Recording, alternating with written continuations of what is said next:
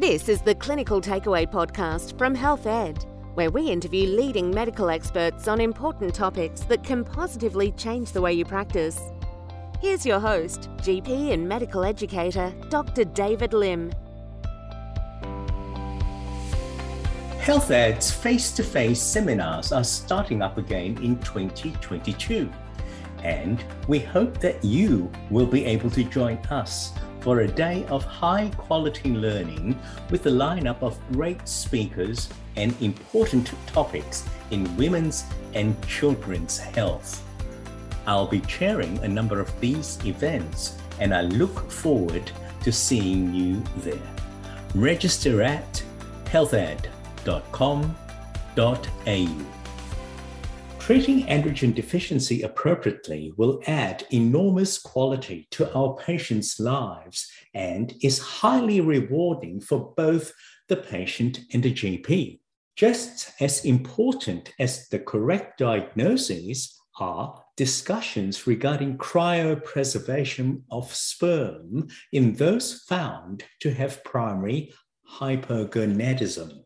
Find out why it is crucial that GPs do not treat patients with primary hypogonadism with testosterone before referral. In this podcast, I will be speaking to Professor Robert McLaughlin. Professor McLaughlin, tell us about yourself. Well, I'm an endocrinologist by original training, and then did research and clinical practice in male reproductive health, fertility, contraception. So I've, if you like, subspecialized in the area which is called andrology, or the study of male reproductive health. And in that capacity, I've been the medical director of Healthy Male, which your audience might know as Andrology Australia, as well as having an interest in clinical practice and research, particularly in the area of fertility medicine. So I've been associated with the Monash program for 30 years in fertility practice, but more broadly in androgen physiology and understanding of the use and misuse of testosterone. Today's topic is androgen deficiency in the younger males. So, Robert, just take us through how a GP ought to address this issue. Well, I guess it starts with an index of suspicion and a recognition that the features of testosterone deficiency can be easily spotted or can be quite subtle. And the symptoms and signs that you might read in a textbook by no means necessarily all be present. So whilst it might be very obvious in a man with, poor body hair, small penis, poor musculature, small testes, it's easy. In others, it could just be a constellation of symptoms that leads you to consider the possibility. And I guess the trickiest thing about the symptoms is they're non-specific often. And so you hear about tiredness, lethargy, depression, poor sex drive, poor sexual function, exhaustion. Well, as you know, there are 101 different causes of those things. And so not everything that sounds like androgen deficiency is that, but you have to put it on the list because to miss it would be very unfortunate. There's so much to be gained by picking it up, finding out what the cause was, and it may require its own particular management. But also, if testosterone replacement is needed, it has such tremendous benefits, and they last the whole lifetime. It's true that androgen deficiency doesn't lead to premature death, in the sense that we know from medieval times that men who didn't have testes, for various reasons, I won't go into that, lived a long life, but it's a poorer quality life. The wind was always out of the sails, the physical strength, the sexuality, all those things that we know to be part of being a male are missing. And that's really sad. And it's an absolute triumph when you pick it up, because you'll have a friend for life when a young man is found, managed, treated, and comes back to see you, and he will be very happy. Robert, I want to go back and just retouch the 2 points that you've made, because, we all know Klinefelters, and we can sort of be aware of it when we see it. But you're quite right with these non-specific symptoms, because immediately you're going to, long COVID, depression, and you can go down so many rabbit holes that you will miss androgen deficiency. Yes, well, that's true. Let me just touch on one of my favorite topics. That's Klinefelter syndrome. Now, when Kleinfelder described that, he described a few men in his original paper who have been imprinted on our medical brains ever since as being typical and representative of those folk. Okay. It's not true. It's just not true. No way. They are not all tall with severe learning disability and gynecomastia and poor virilization.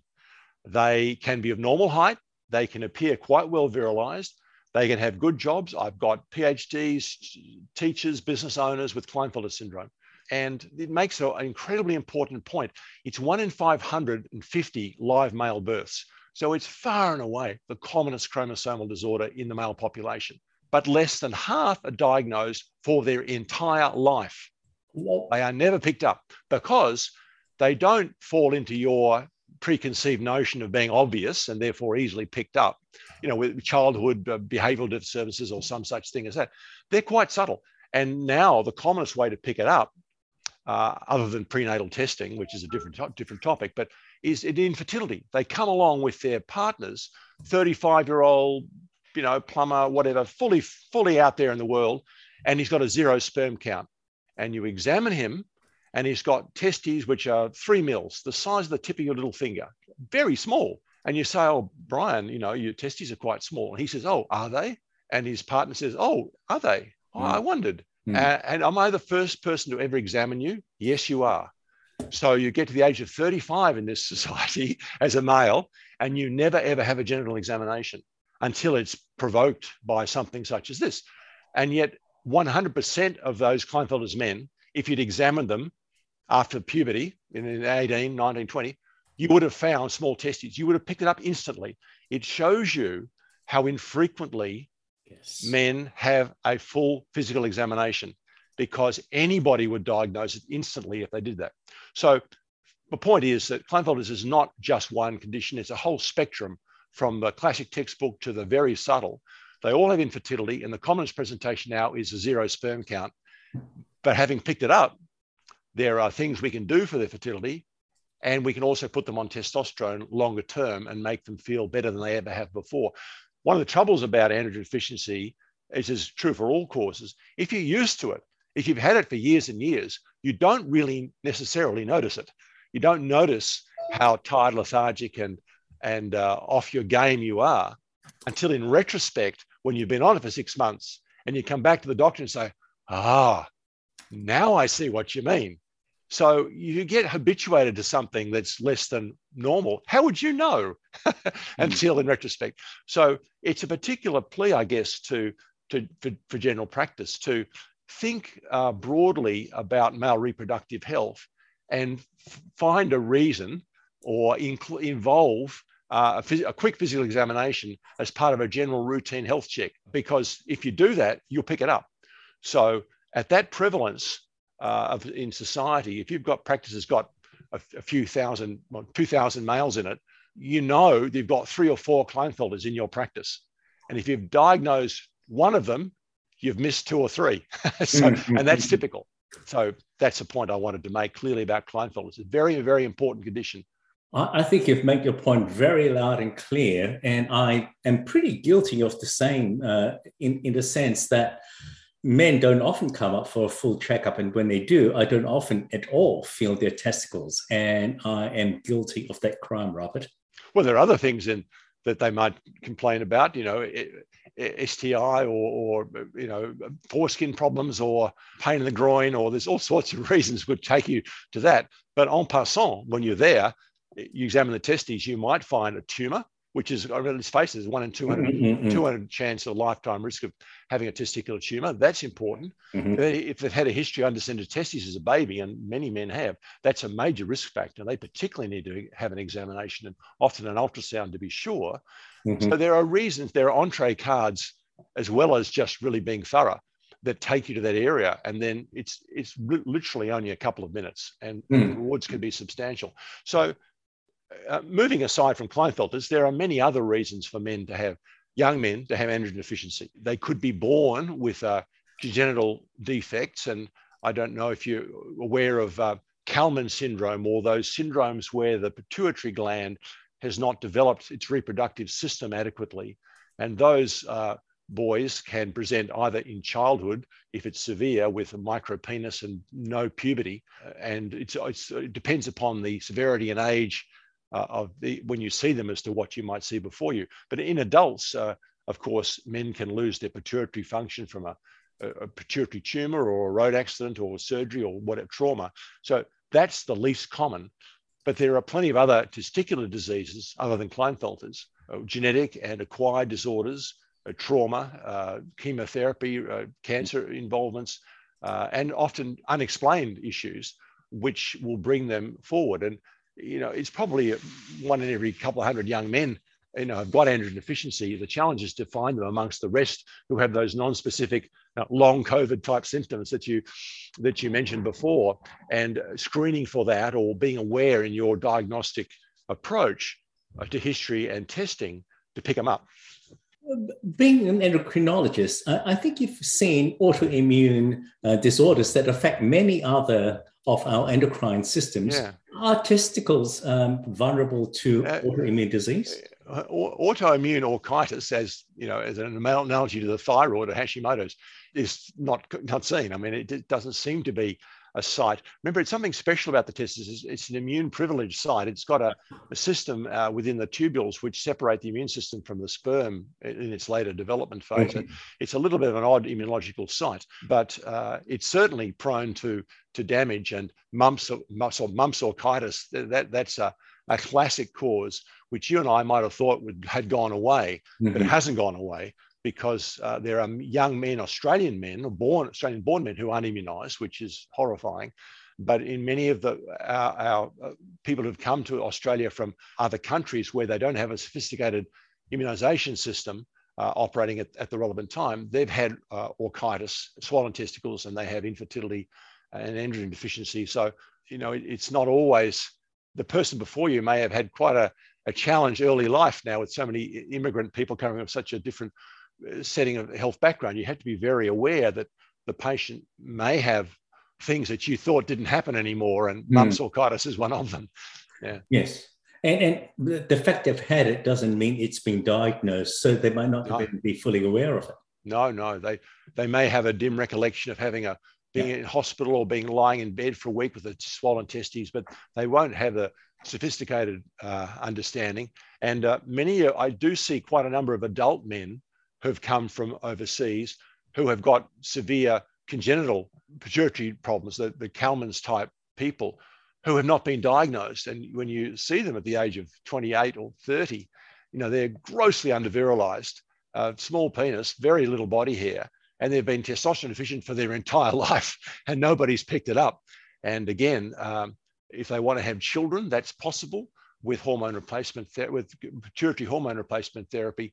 It takes, I see a lot of these guys, takes a long time, takes a year or two or three to get them through puberty, but you can often bring them back up by giving them hormone replacement therapy. But they come from an environment where they have escaped any diagnosis for the previous 2 or 3 decades. And it's something we can offer is a whole new level of medical attention, which they haven't had access to in the past. Tell us how, as GPs, we can progress from a suspicion to investigating and confirming the problem. Right.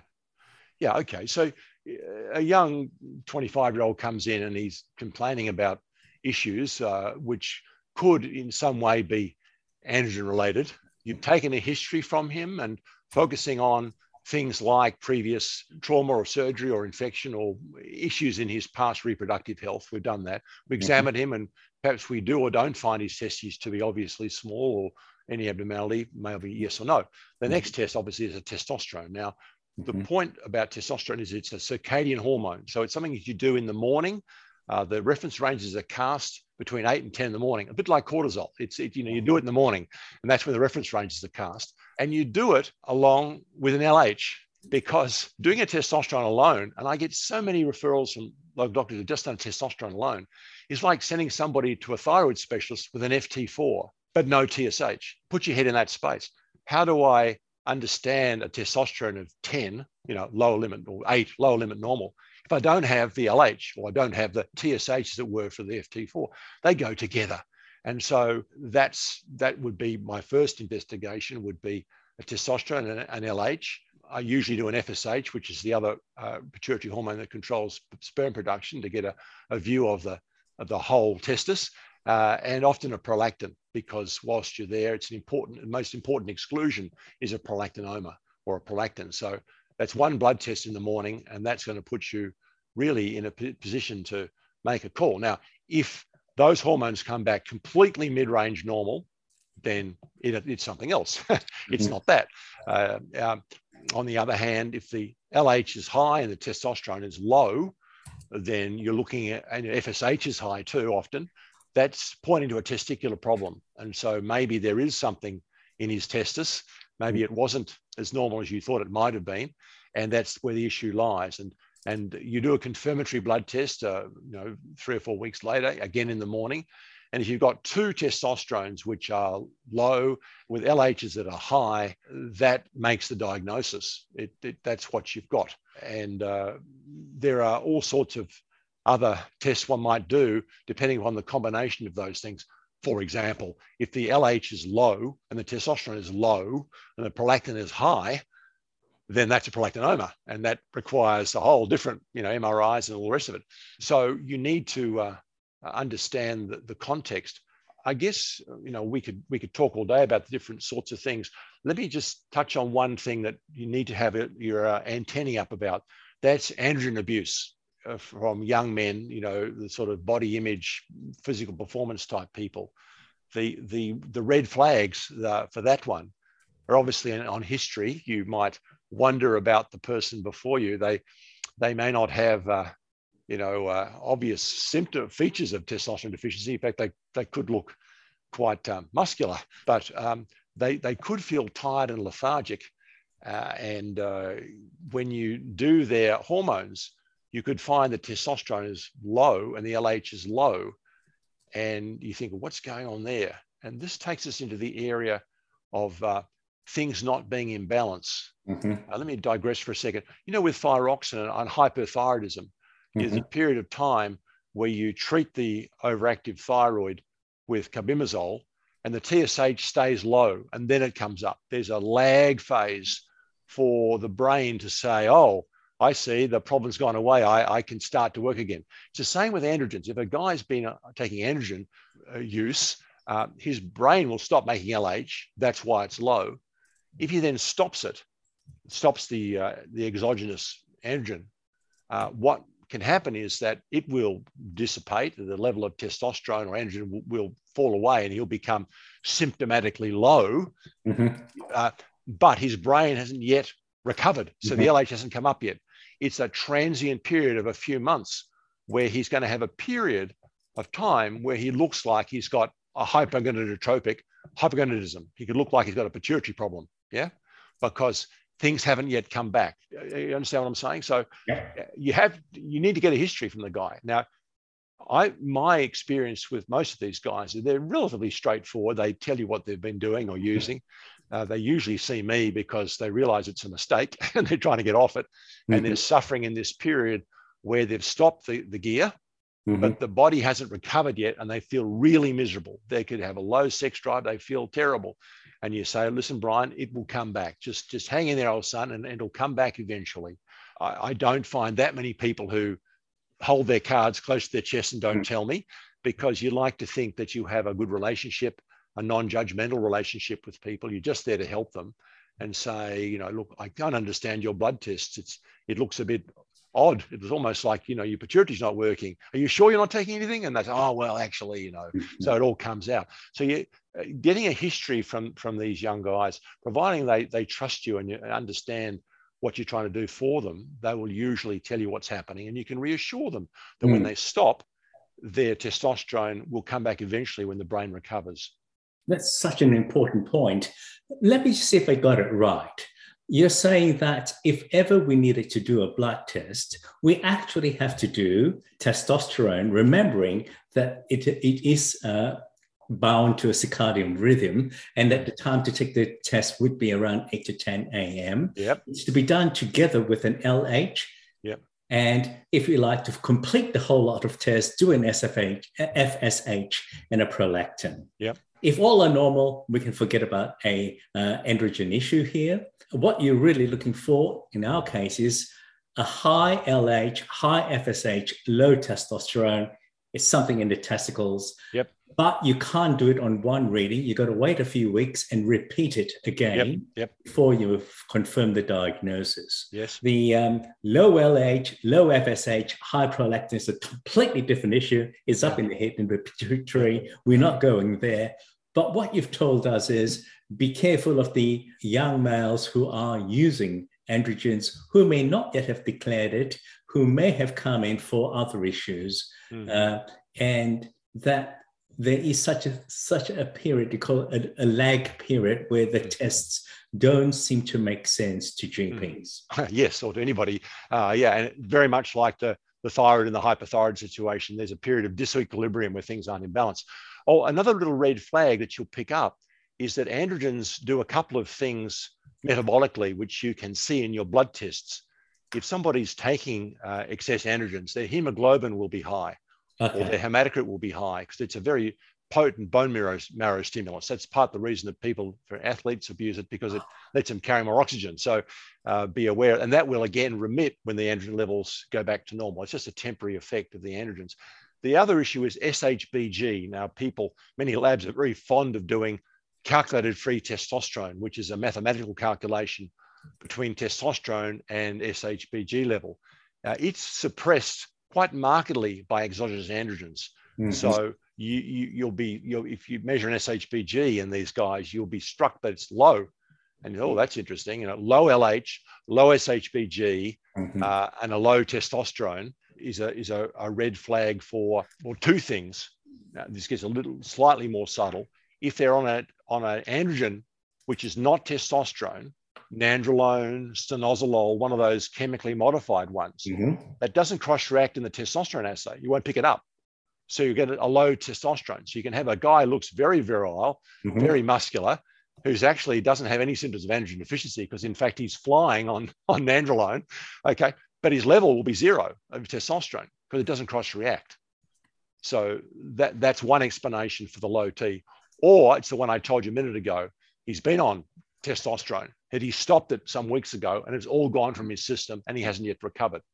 So again, it would be helpful to know what he took.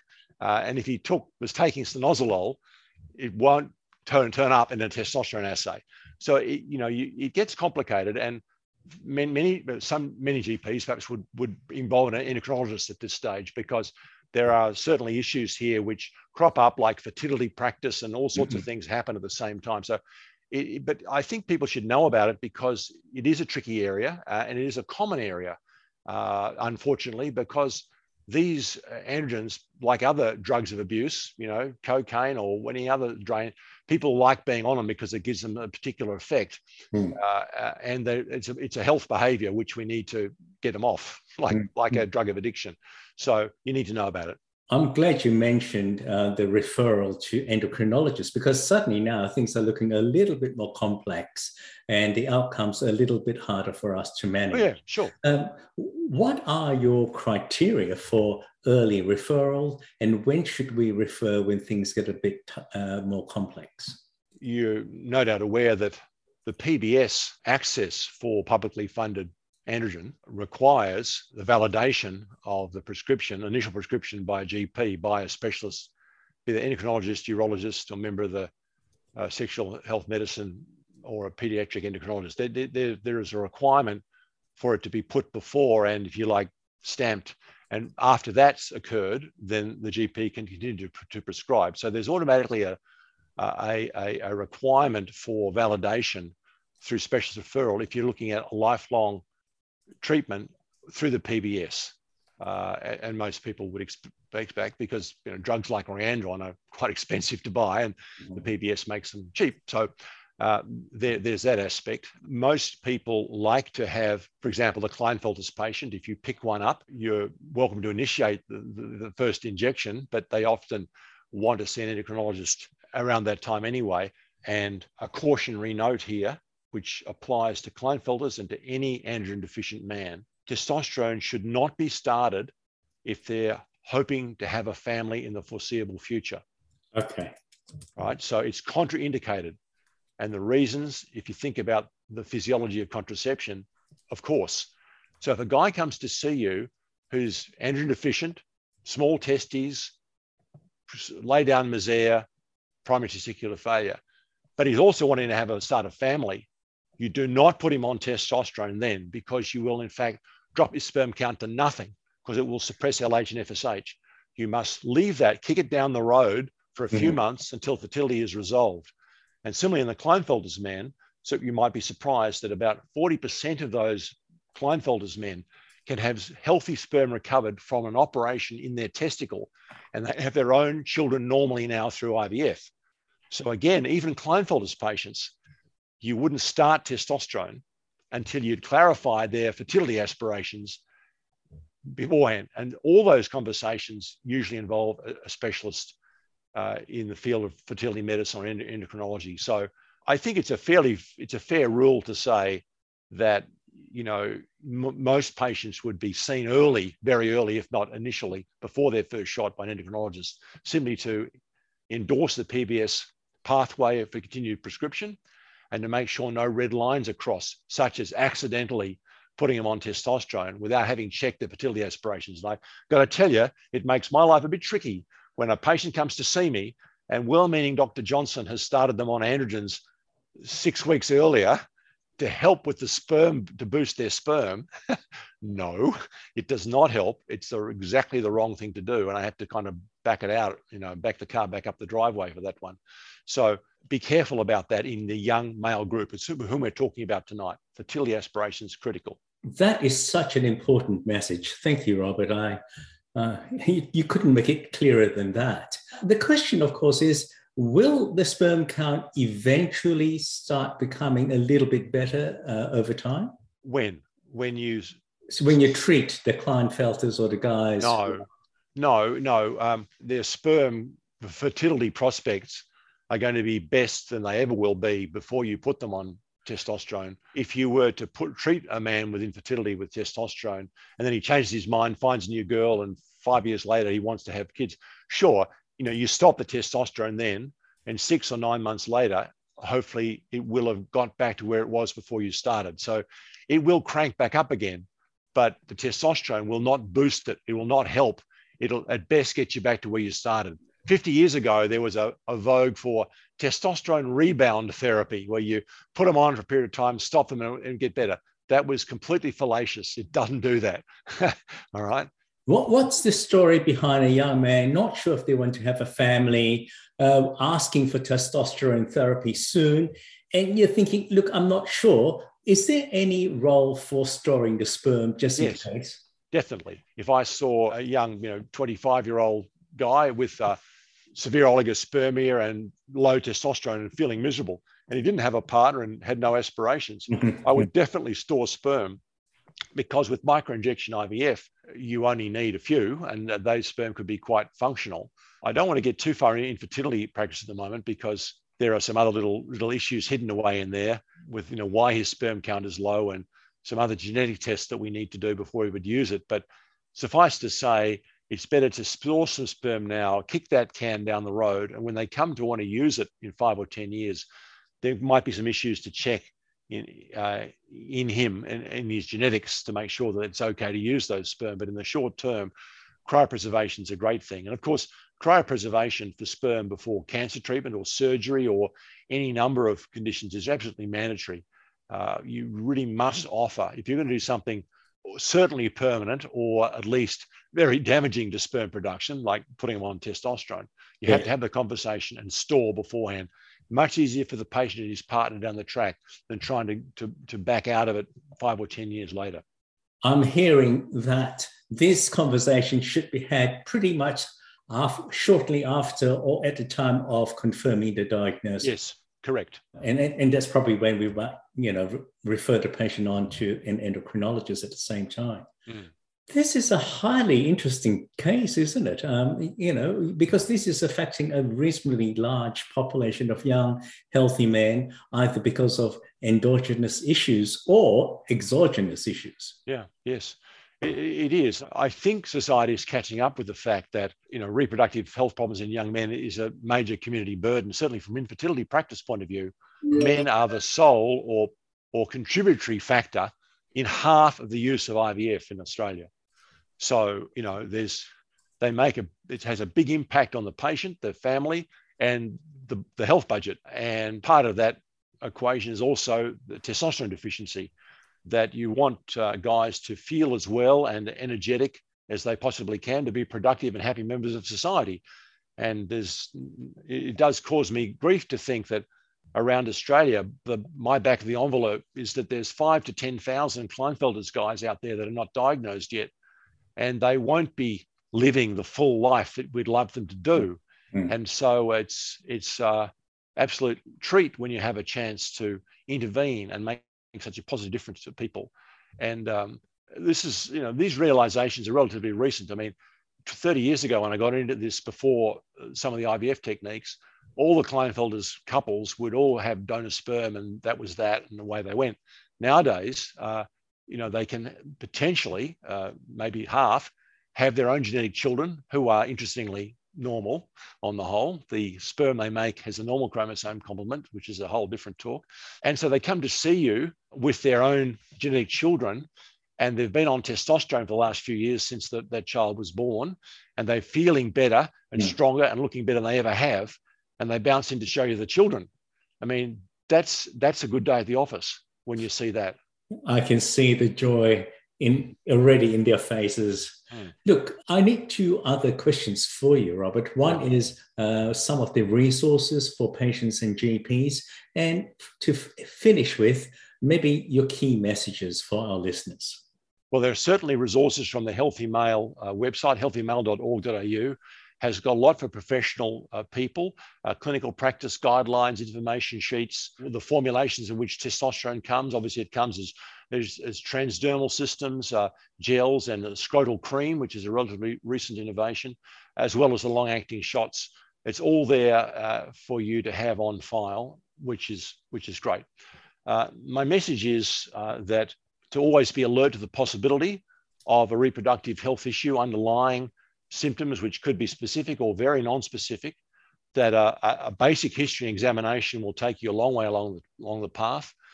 Don't be bashful about doing some basic investigations, endocrine investigations, and the chance of fertility of semen test for the patients, because that will put them in the picture and allow you to refer them, if required, for further investigation and treatment, the outcome of which could be a very happy and grateful patient.